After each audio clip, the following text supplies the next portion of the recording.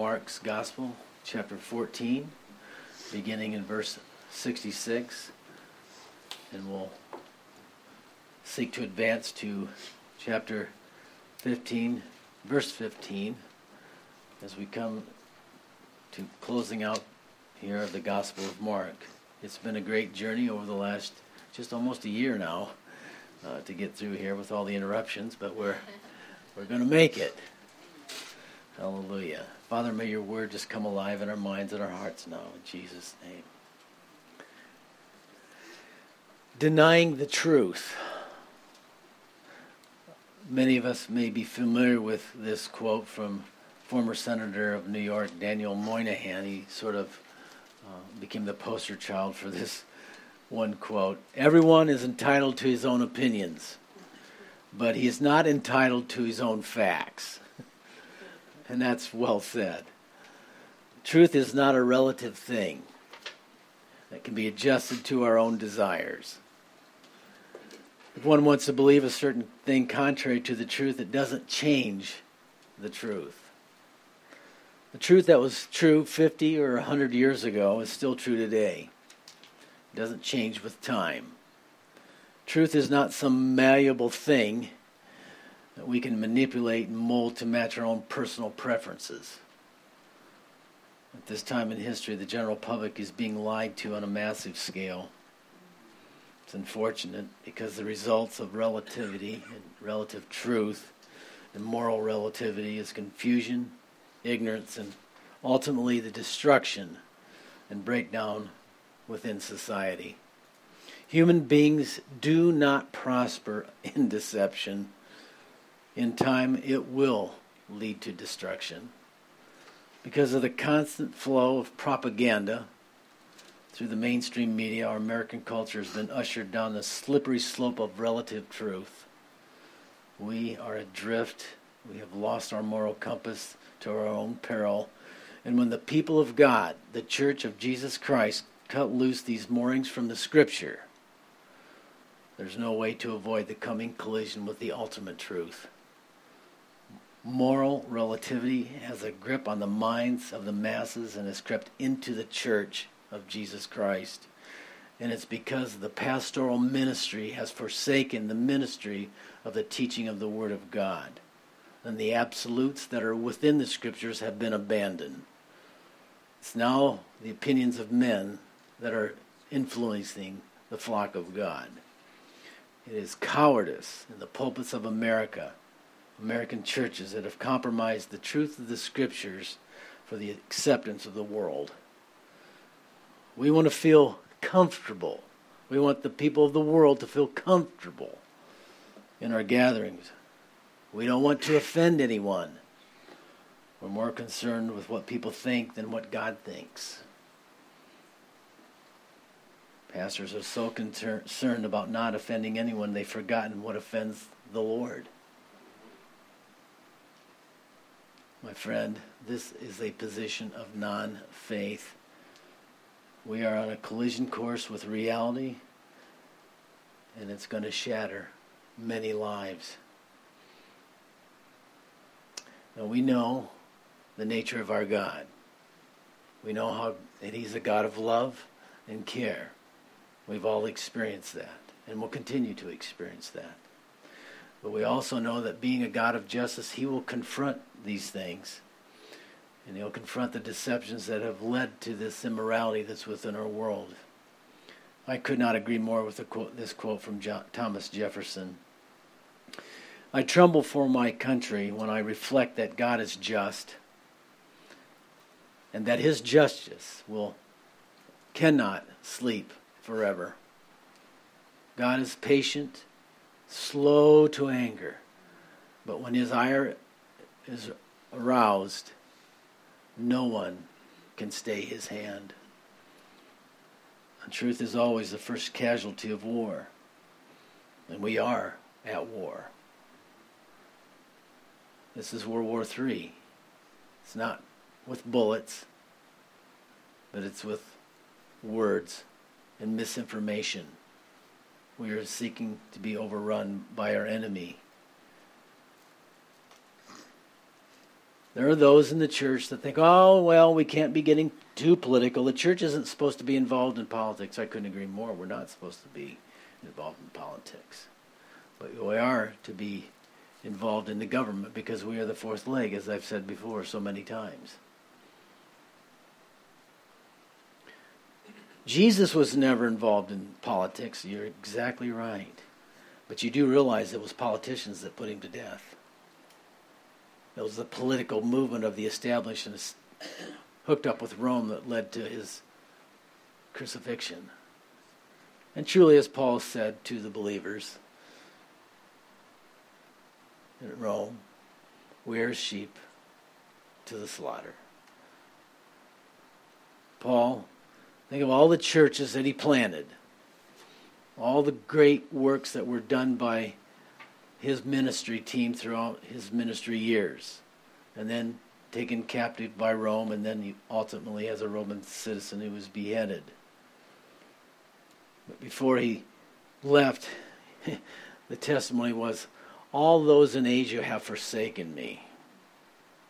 What does he mean by that? Well, we don't know completely all, but if we understand his missionary trips, he planted a lot of churches in Asia Minor, Ephesus being sort of the Mecca there, and their surrounding home churches that were planted, Colossae, etc., many churches in Asia Minor.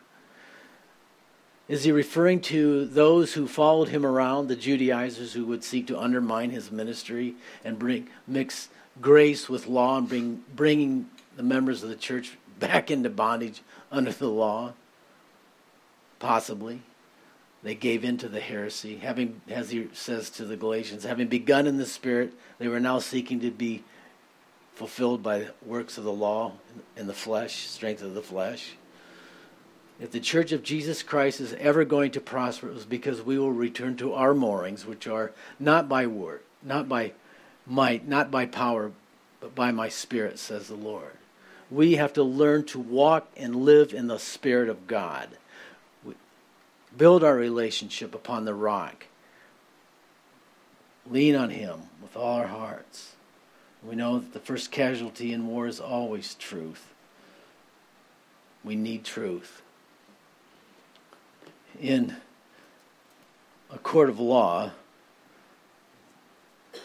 there are those who believe in something false without evidence, and that is referred to as the fallacy of invincible ignorance. In plain language, which is what I need, it would be expressed that the claimant in argument shows either evidence or reasons demonstrating the truth of some claim, and the challenger simply refuses to acknowledge the reasons or the evidences thereof. It is this invincible ignorance that is very common in our world today.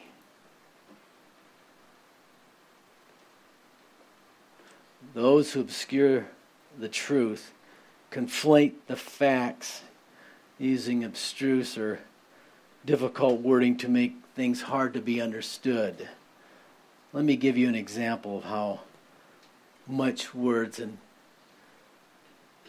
complicated sentences can blur the subject matter. This is a recent line from a detective drama show years ago. Quote, I have a hunch that our grieving widower is in fact a duplicitous, double-dealing, two-faced, perfidious, deceitful womanizer, and that he's misrepresenting the factual sequence of events on that fateful night. Wait a minute, Joe. Let me see if I understand what you're saying. You think he's lying. It's just a hunch, Frank. I mean, that's exactly what we have today. Speaking in verbiage, unclear. Oh, wait, what are you really saying? And so as a result, people are confused. There's destruction and destructive things undealt with and unconfronted with our culture, unable to deal with these things. because we're not forthright, we're not clear, and it's done on purpose. And this is what we're going to see happen with our characters this morning here. The denial of truth. Peter, a believer. We'll spend most of our time with him since we're believers. We definitely don't want to fall into the same trap that Peter did.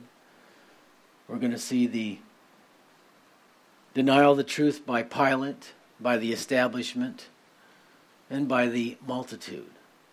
This is not something that's isolated for one people group or just believers. It's something that human nature is prone to, that of denying the truth. So let's pick it up in verse 66 of chapter 14 of Mark's Gospel.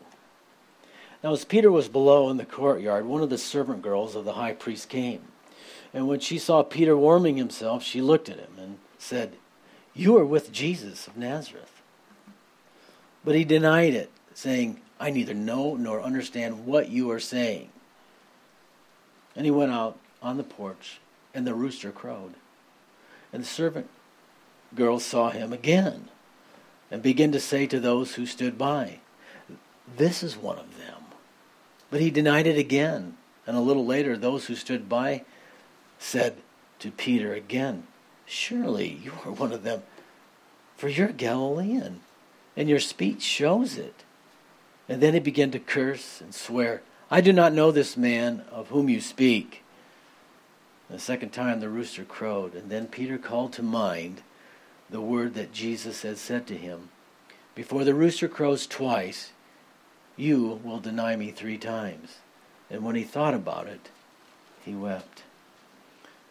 And so the first denial is the servant girl, denying the truth before all. He was really denying that he was with Jesus.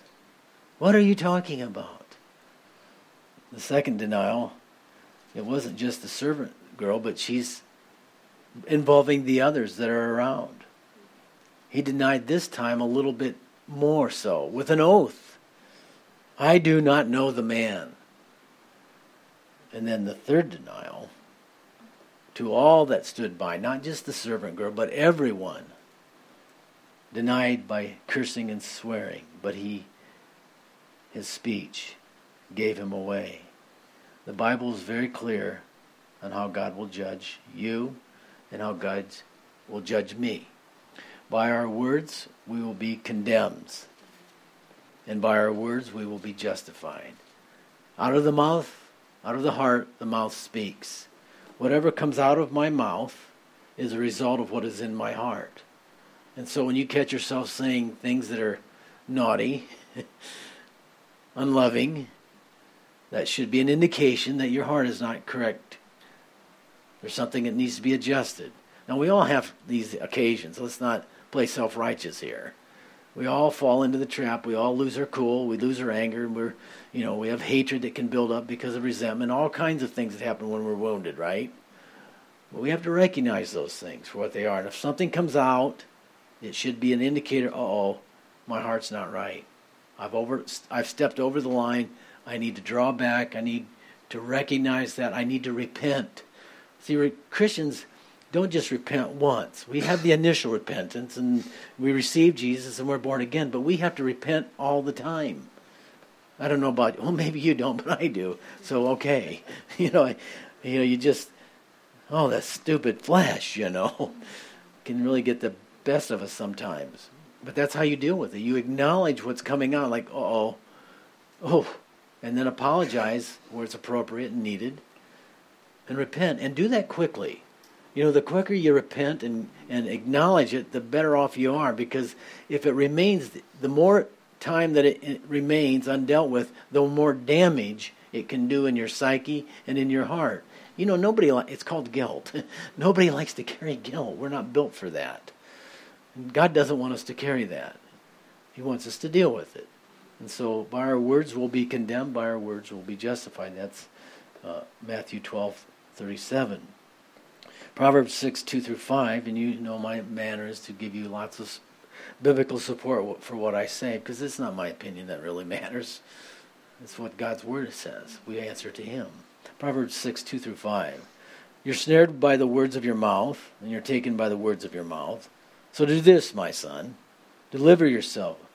Go, for you have to come into the hand of, for you've come into the hand of your friend.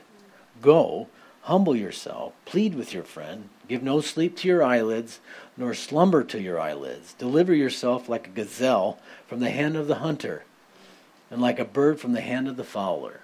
And so there's this scripture that supports dealing with those kinds of things right away, as quick as possible. As quick as you begin to realize that there's something fostering within your heart that is not acceptable to God, and it is not good for you. Luke 19, 22, 23, as Jesus said, out of your mouth I will judge you, you wicked servant. You knew that I was an austere man, collecting what I did not deposit and reaping what I did not sow. And why did you not put my money in the bank, that at my coming I might have collected it with interest? Notice the phrase there, out of your own mouth I will judge you. So how is it that God will judge you? How is it that God will judge me? God will judge us by our own measurement. It will obviously be against His perfect standard of righteousness and truth, but it will be how I judged others. So, and this is that thing, we're all, those of you who've walked with the Lord for any amount of time know that when you begin to see certain things that bug you about certain brothers or sisters, it's usually because it's something I've got to deal with in my own life. But my sin always looks uglier on somebody else than it does on me, and so I want to project. But in reality, it's something that God wants to deal with me, and so that is very humbling, by the way, to admit that. But that's the way we are. That's fallen nature in its core. And as we're told and exhorted in the Scriptures to walk in humility before God. It's so much nicer and easier on us if we just break and admit the truth and confess. And then it's gone. That's what I love about God's ways. He doesn't beat you over the head with it and condemn you and rub it in your face. As soon as you admit it and confess it, it's gone. That is a wonderful blessing that we have being His children. Solomon had an understanding about humility, especially in the assembly of the people. Ecclesiastes 5:1. Walk prudently when you go to the house of God. Draw near to hear rather than to give the sacrifice of fools, for they do not know that they do evil. Do not be rash with your mouth, and let not your heart utter anything hastily before God. For God is in heaven, and you are on earth. Therefore let your words be few. For a dream comes through much activity, and a fool's voice is known by his many words. And when you make a vow, do not delay to pay it, for He has no pleasure in fools. Pay what you have vowed. It's better not to vow than to vow and not pay. Do not let your mouth cause your flesh to sin, nor say before the messenger of God, "Oh, that was an error." Why should God be angry at your excuse and destroy the work of your hands? For in the multitude of dreams and in many words there is no vanity. There's also vanity. But fear God.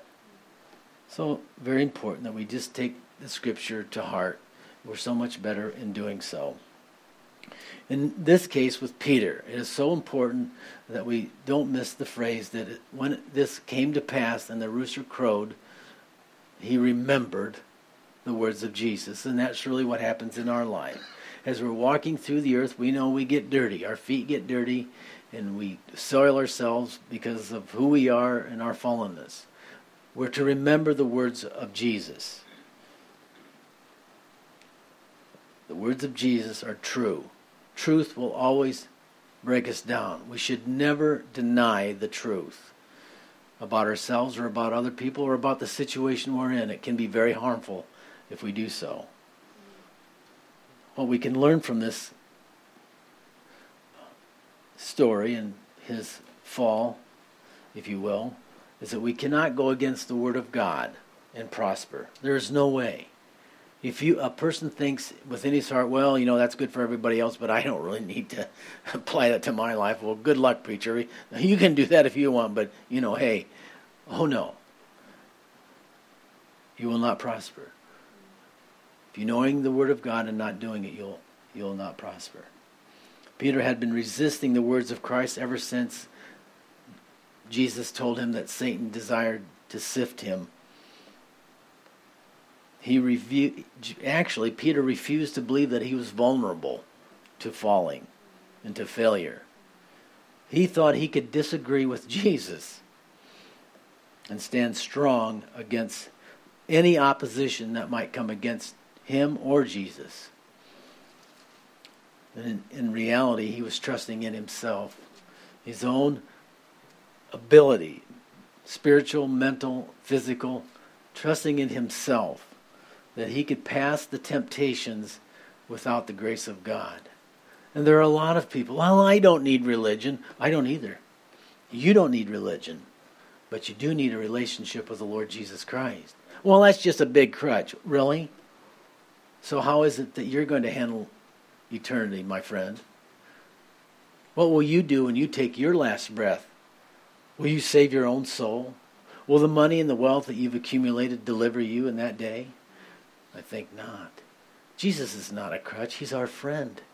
He's our Savior. He's the one who took the guilt and took our place. We have to, in order to avoid falling into this temptation to deny the Lord, I think there's a few things that we can observe about what happened here in this whole context of Peter's life.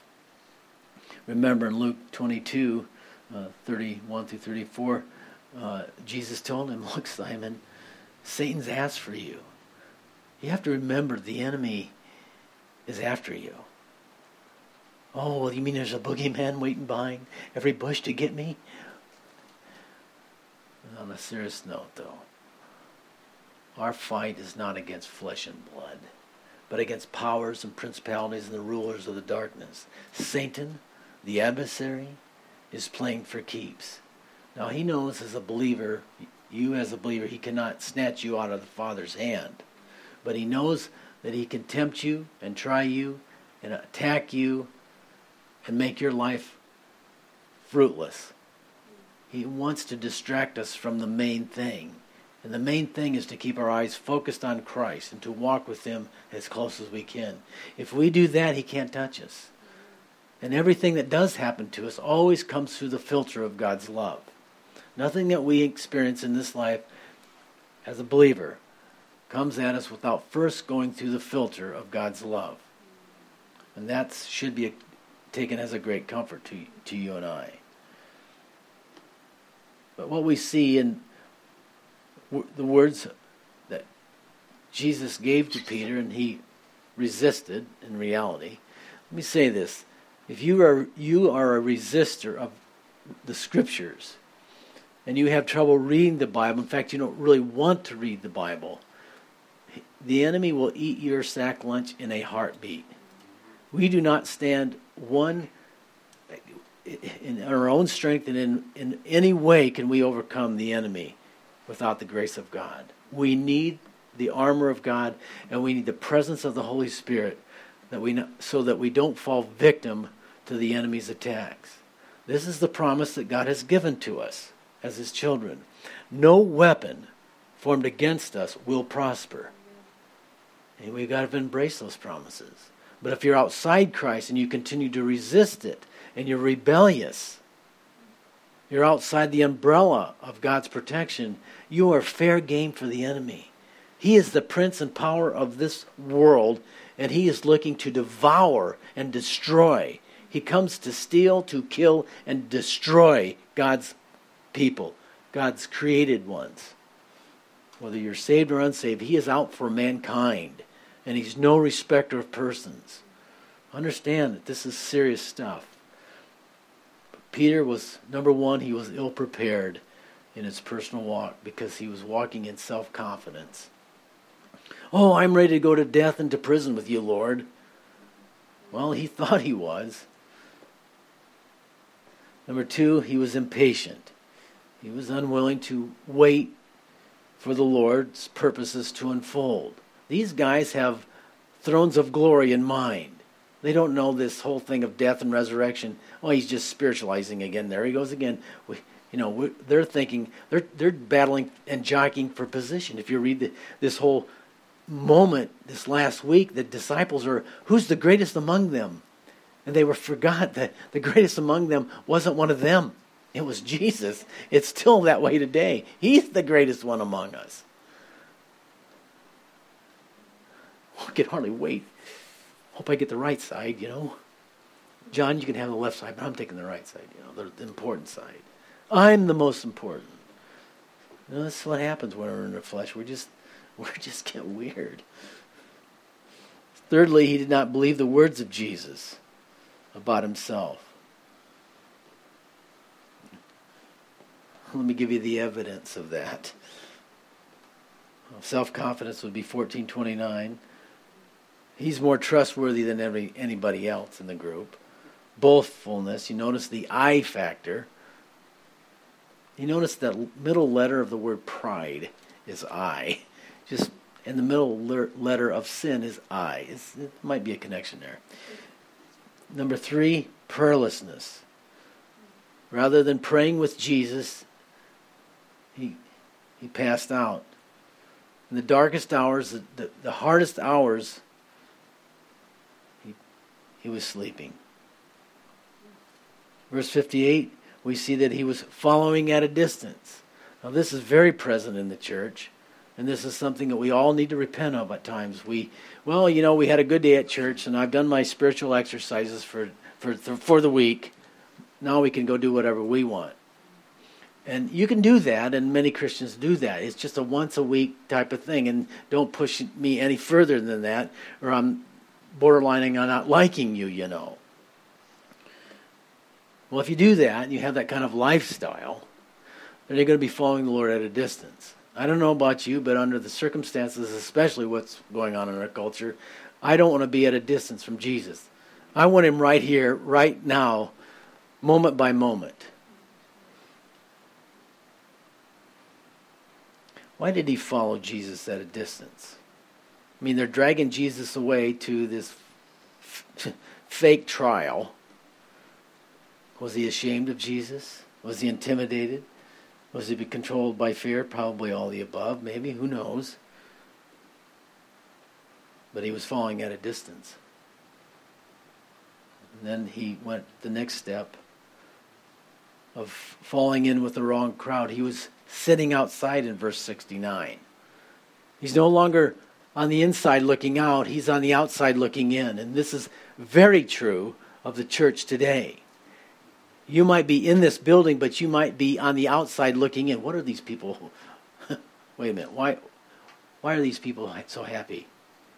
Why is every face filled with, except mine, with joy? What is this love stuff? Love. The love of God. What? Oh, come on. That would indicate you're on the outside looking in. God wants you on the inside looking out at the world who's in great need of the treasure that he's placed in our hearts. These are not pointing out any of these to condemn anyone. We've all fallen prey to these things because we are fallen creatures. But it's important that we acknowledge them and we see them for what they are, so that we can be on the inside, close to the Lord. Sitting on the outside, he fell in with the wrong crowd. He's with the wrong company. What company are you? Who do you feel most comfortable with? This is a good indicator of where you're at. Are you on the inside or the outside? If you are comfortable with being around Christians, and that's where you can relax, like, well, yeah, there's a kindredness there. Or if you get around Christians, you're like, well, can't wait to get out of here. I want to go play. I want to go be by myself. I don't know, just saying. Something to think about. And then verse 70 is simply denying the truth. what Jesus said, what God will always tell us is the truth. God cannot lie. He would never lie to us. It's impossible for God to lie. So whatever he says, as much as we may disagree with it or not initially believe it, nonetheless it is true and will always remain true.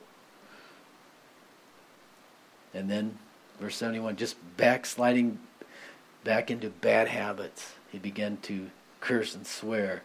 Your speech, as I said earlier, pay attention to what is coming out of your mouth.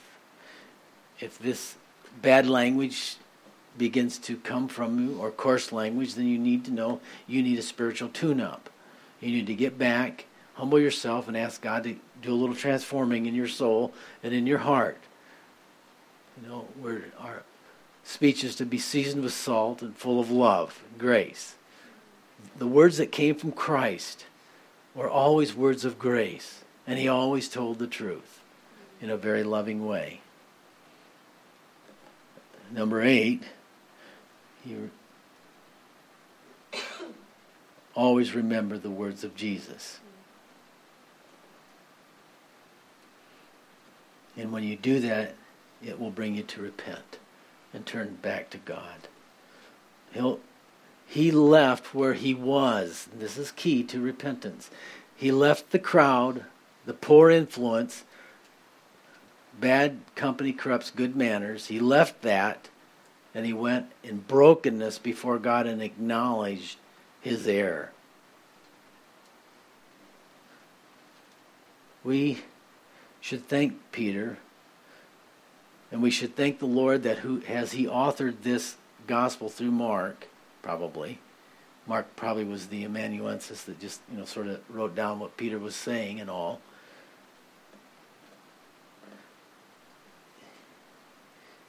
That he was so real and transparent about what went on. It's hard to be real and transparent when you're not put in a good light.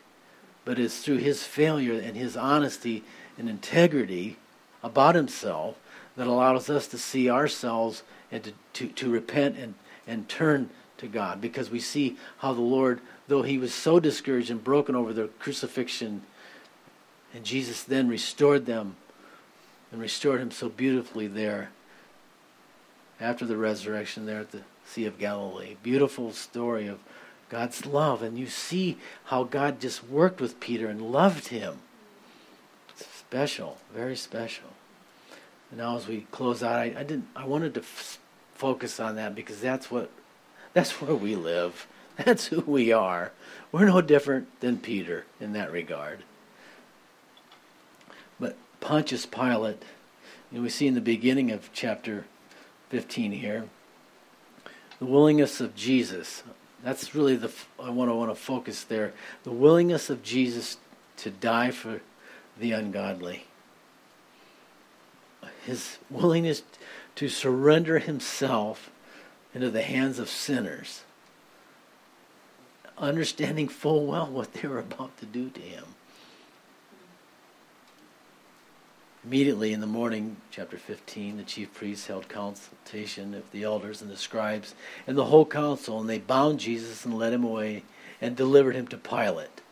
They now were wanting the stamp of approval from the legal court of Pilate, if you will. And then Pilate asked him, Jesus, "Are you the king of the Jews?" And he answers and said to him, "It is as you say." The chief priests accused him of many things, but he answered nothing. Then Pilate asked him again, saying, "Do you answer nothing? You see how many things they testify against you?" But Jesus still answered nothing, so Pilate marveled.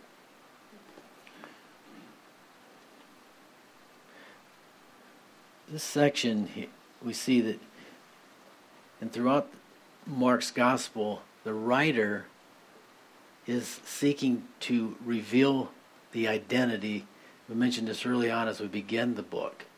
His intent is to reveal the identity that the Son of God, Son of Man, that Jesus Christ the Messiah was Yahweh come in the flesh.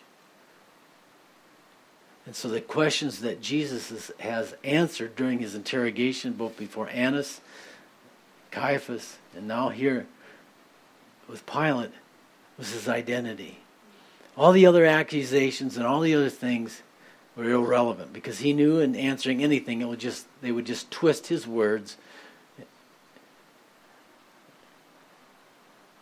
They weren't seeking truth at all. They were denying the truth right in front of them. As he said, I am the truth. I am the way. I am the life. He had nothing to do with those other things. Why answer? But identity, it is as you say. Are you the King of the Jews? Always more than the King of the Jews.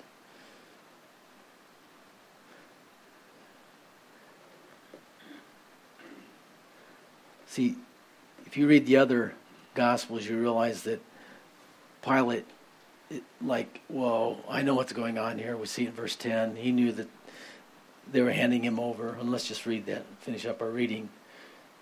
Now at the feast, he was accustomed of releasing one of the prisoners to them, whomever they requested. And there was one named Barabbas who was chained with his fellow rebels, and they had committed murder in rebellion. The multitude, crying aloud, began to ask him to do just as he had always done for them. But Pilate answered them, "Do you want me to release to you the King of the Jews?" For he knew that the chief priests had handed him over because of envy.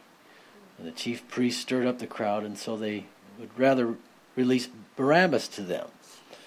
Pilate answered and said to them again, "What then do you want me to do with him whom you call the King of the Jews?"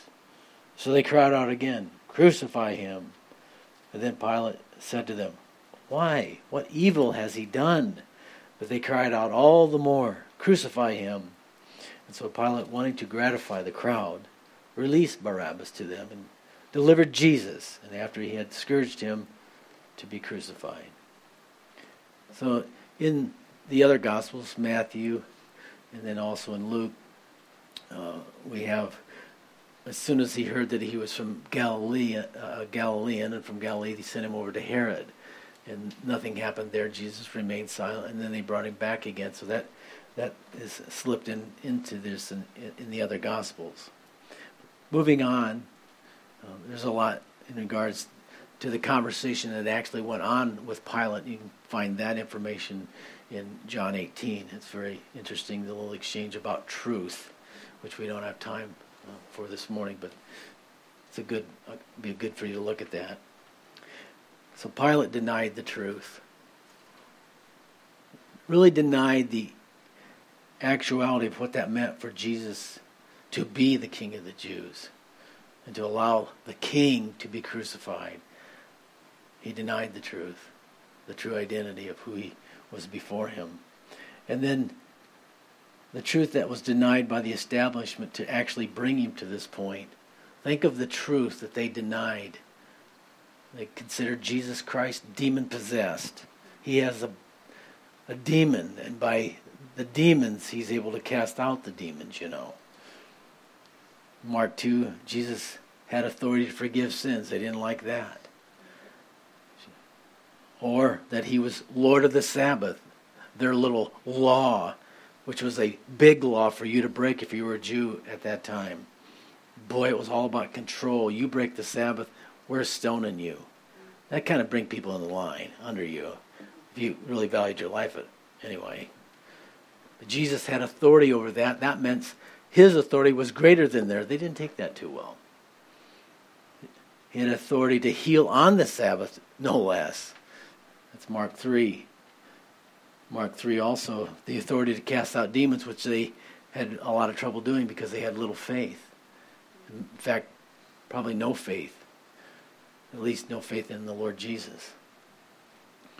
Jesus had authority over nature. He worked many miracles, stuff that they could not do. Jesus said and did things that were hidden from the foundation of the world. Amazing. No one like Jesus had ever appeared in human history before, and none will ever appear until he returns again. Not as the suffering servant, but as the King of Kings and Lord of Lords.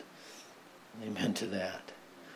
Jesus' authority over nature, that of working miracles, and then ultimately complete and total and ultimate authority over death. Mark 5, how he raised several from the dead. So obviously the establishment was envious of Jesus because he had the true authority, only the authority that they would dream about having, the influence that he had upon the nation at the height of his ministry. And they were afraid of him. They were afraid of losing their position, John tells us in his gospel.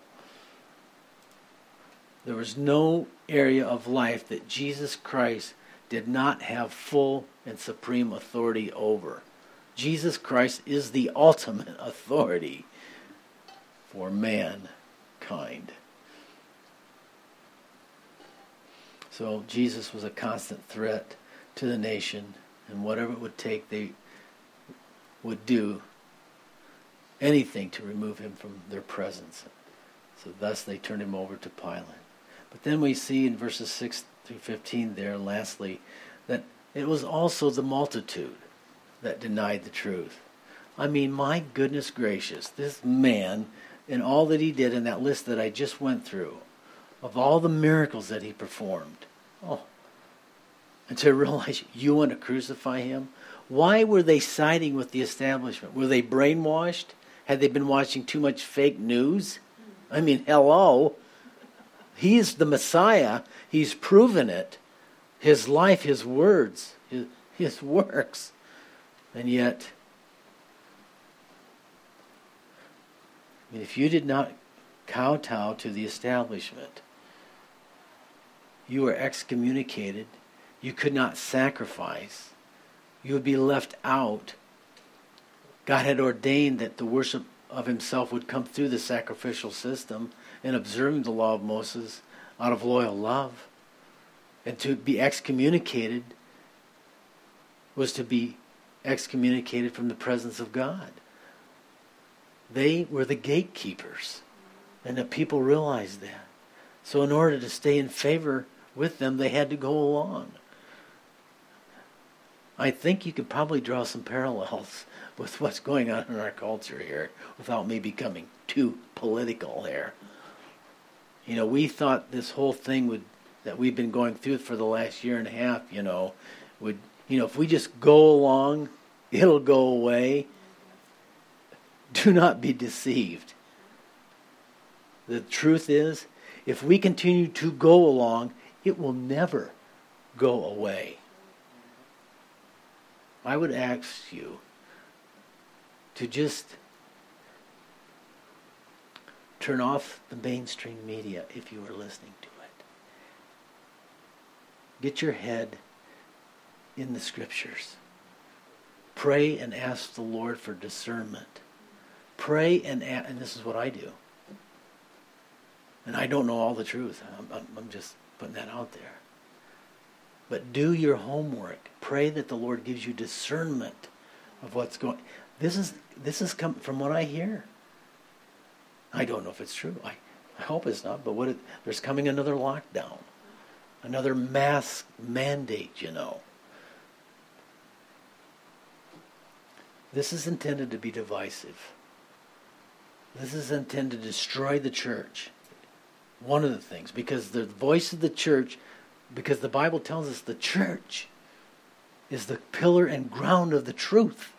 It is our responsibility as brothers and sisters to assemble, to be together, to love one another, to support one another. And we are going, I don't know about other churches, but we're going to continue to do this. I'm not throwing in the towel. And I'm not going to submit to lawless, tyrannical leaders. And I'm not inciting insurrection here. I'm just telling you, we have an obligation to follow the law. And the law of the land is the Constitution. And that's all I'm saying. Read the Constitution. Read the Bill of Rights. Go ahead and look over the Declaration of Independence. You didn't get to learn it in school because they didn't teach you. Now would be a good time to refresh your memory. These are perilous times. These are hard times. I do not want to deny the truth. I want to live in the truth and live for the truth. And I trust you do too. Shall we pray? Father, thank you for your love. Thank you for your grace. Thank you that you've made provisions for our failures and our shortcomings. We thank you for the power of your blood to forgive our sins, Lord. That you were willing to go to that cross. And even now your willingness to indwell us by your Spirit, though we are fallen creatures, Lord. Thank you for the privilege of allowing us to partake of your divine nature, Lord. And I'm asking that you'd fill each one of us with your Spirit, God. For as you said, Lord, your words are so true. The Spirit is willing, but the flesh is weak. And also that the flesh, the fallen human nature, profits nothing. It's only what we do and how we live in the Spirit that really matters. How we love one another and how we care for one another, Lord. And so please, give us your Spirit. We pray you'd command your blessing upon Calvary Chapel here. I pray you'd bless this family with your presence, with your power, with your love, with your shield of protection, Lord. We're no match for the enemy. Please clothe us, Lord. Hide us under the shadow of your wing, as it were, Lord. Guide our steps every day, moment by moment, Lord. Shall we stand as we close?